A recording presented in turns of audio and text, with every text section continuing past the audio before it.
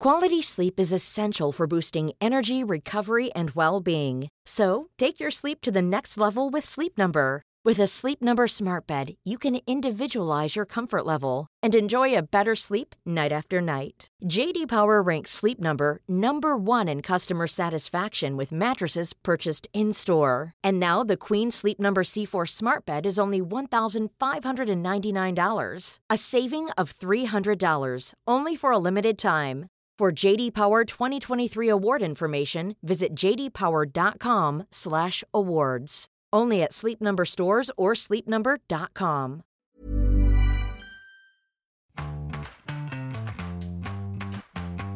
Welcome to How to Date, a show about how to master the messy, complex, and downright bizarre world of dating when you really didn't think you'd be back here again. I'm your host, Dr. Amantha Imber. I'm a psychologist, I'm 1 year out of my marriage, I'm a mum, and I'm immersed in the world of online dating. Hi, I'm also your host, Monique Robin. I'm a mum of 4 kids and a yoga teacher trying to find men who like me rather than my limber joints. Okay, so today is another hot tip episode, and I know, Monique, you've been spending a little bit of time on Bad Dates of Melbourne, and no secrets here. I know we were just talking before about what seems to be the most common debate that goes on that site. Yeah, like here's me identifying with the other unsuccessful daters day in, day out by scrolling the pages of Bad Dates of Melbourne. No, look, I have found it quite interesting that such a large number of the posts are regarding the concept of money, so gender equality versus chivalry. Now, I actually find this really interesting because I think that in many cases, our intellectual opinion is often at odds with our emotional response on the topic. So, and I think it's actually the case for more people than you would think. And therefore, it's a bit of a taboo topic because it's not great to be thinking a certain way but behaving differently. And I'll give you an example. So, I believe in gender equality and I want to be recognised as an equal in a relationship.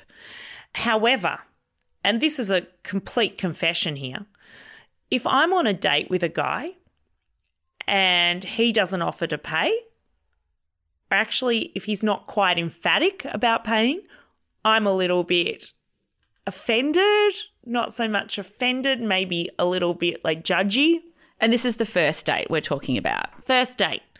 Now, in saying that, if I really like the guy, I will be adamant the next date to pay because I want him to know that I'm not a user. If I don't like the guy on the first date, I will actually be really adamant to pay so that I don't use him because I don't plan to see him again. But let's go back to this scenario of payment.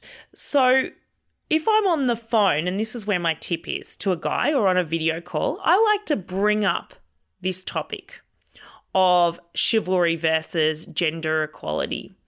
And the reason why I think it's such a great tip is because there are so many people out there that are left feeling disappointed with the outcome of a date.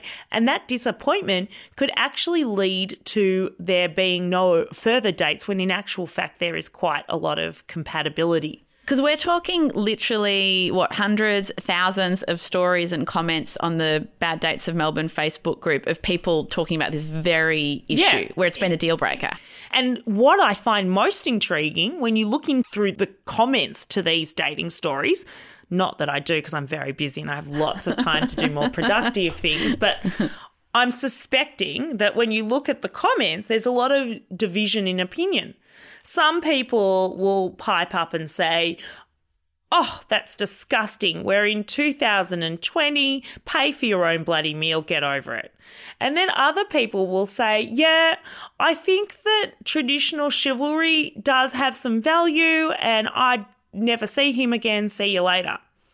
And what I feel is, and what I've come to realise since really thinking about this topic, is that people's behaviour around something like this doesn't necessarily project who they are, because a lot of people have certain experiences that they bring to a date that forces them to behave in a certain way. So we've got to be a lot more open-minded. So I like to have this conversation so that I'm not disappointed. And my tip is that you talk to a guy about it, maybe even mention the bad dates of Melbourne, about how, chivalry versus gender equality is such a big issue in the dating scene. What are your thoughts? And you will usually be met with either, I think it's fair that you pay halves, or I always pay because I like to be gentlemanly. And it just allows you then to question why they feel the way they feel. And often you'll find there's more to it. So, for example, I said to a guy, "What's your opinion?" He said, "I always suggest to pay halves." And then I'm like, to be honest, I feel like it's really unromantic and it leaves a bad taste in my mouth, even though on an intellectual level, I think that's completely reasonable. And he'll go, "I get what you mean. This is a real life story. I get what you mean. However, I've been on 6 dates, paid for them all, and I never heard back. So I feel a little bit used. I'd love to be chivalrous, but I also hate that feeling of being used." And that's totally reasonable, isn't it, when they explain their motivations for their behaviour? And so then if you went on a date with this person and then you'd be expecting them to say, "Let's go halves," you wouldn't be disappointed because you understand the motivation. Is that fair to say? Yeah, and it's also treating that person with a bit of kindness and accepting that their behaviour does not necessarily reflect how they will treat you going forward. It also reflects their entire dating experience. So in this particular situation, what I ended up finding out was we went on the date, and because I knew his issues, I said, "No, I'm insisting on paying." And I had a good feeling about doing that. And then he said, no, I'm insisting on paying. And we actually, funnily enough, because we were arguing back and forth, ended up splitting it. And I felt like I had a victory.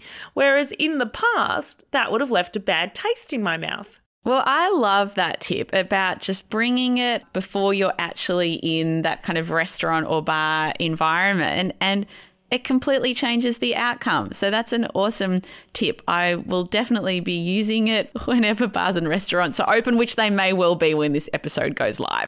That is it for today's show. If you have enjoyed How to Date, why not share it with other people that you think could benefit from some of the advice that we are offering? And if you enjoyed this episode, we would love to get your feedback. Please leave us a review in Apple Podcasts or wherever you listened to this show from. And we will see you next time. See you soon. This message comes from BOF sponsor eBay. You'll know real when you get it. It'll say eBay Authenticity Guarantee. And you'll feel it. Maybe it's a head-turning handbag, a watch that says it all, jewelry that makes you look like the gem, or sneakers and streetwear so fresh every step feels fly. eBay gets it. So look for the blue check mark next to that thing you love. And be confident that every inch, stitch, sole, and logo is checked by experts. With eBay Authenticity Guarantee, you can trust that feeling of real is always in reach. Ensure your next purchase is the real deal. Visit ebay.com for terms.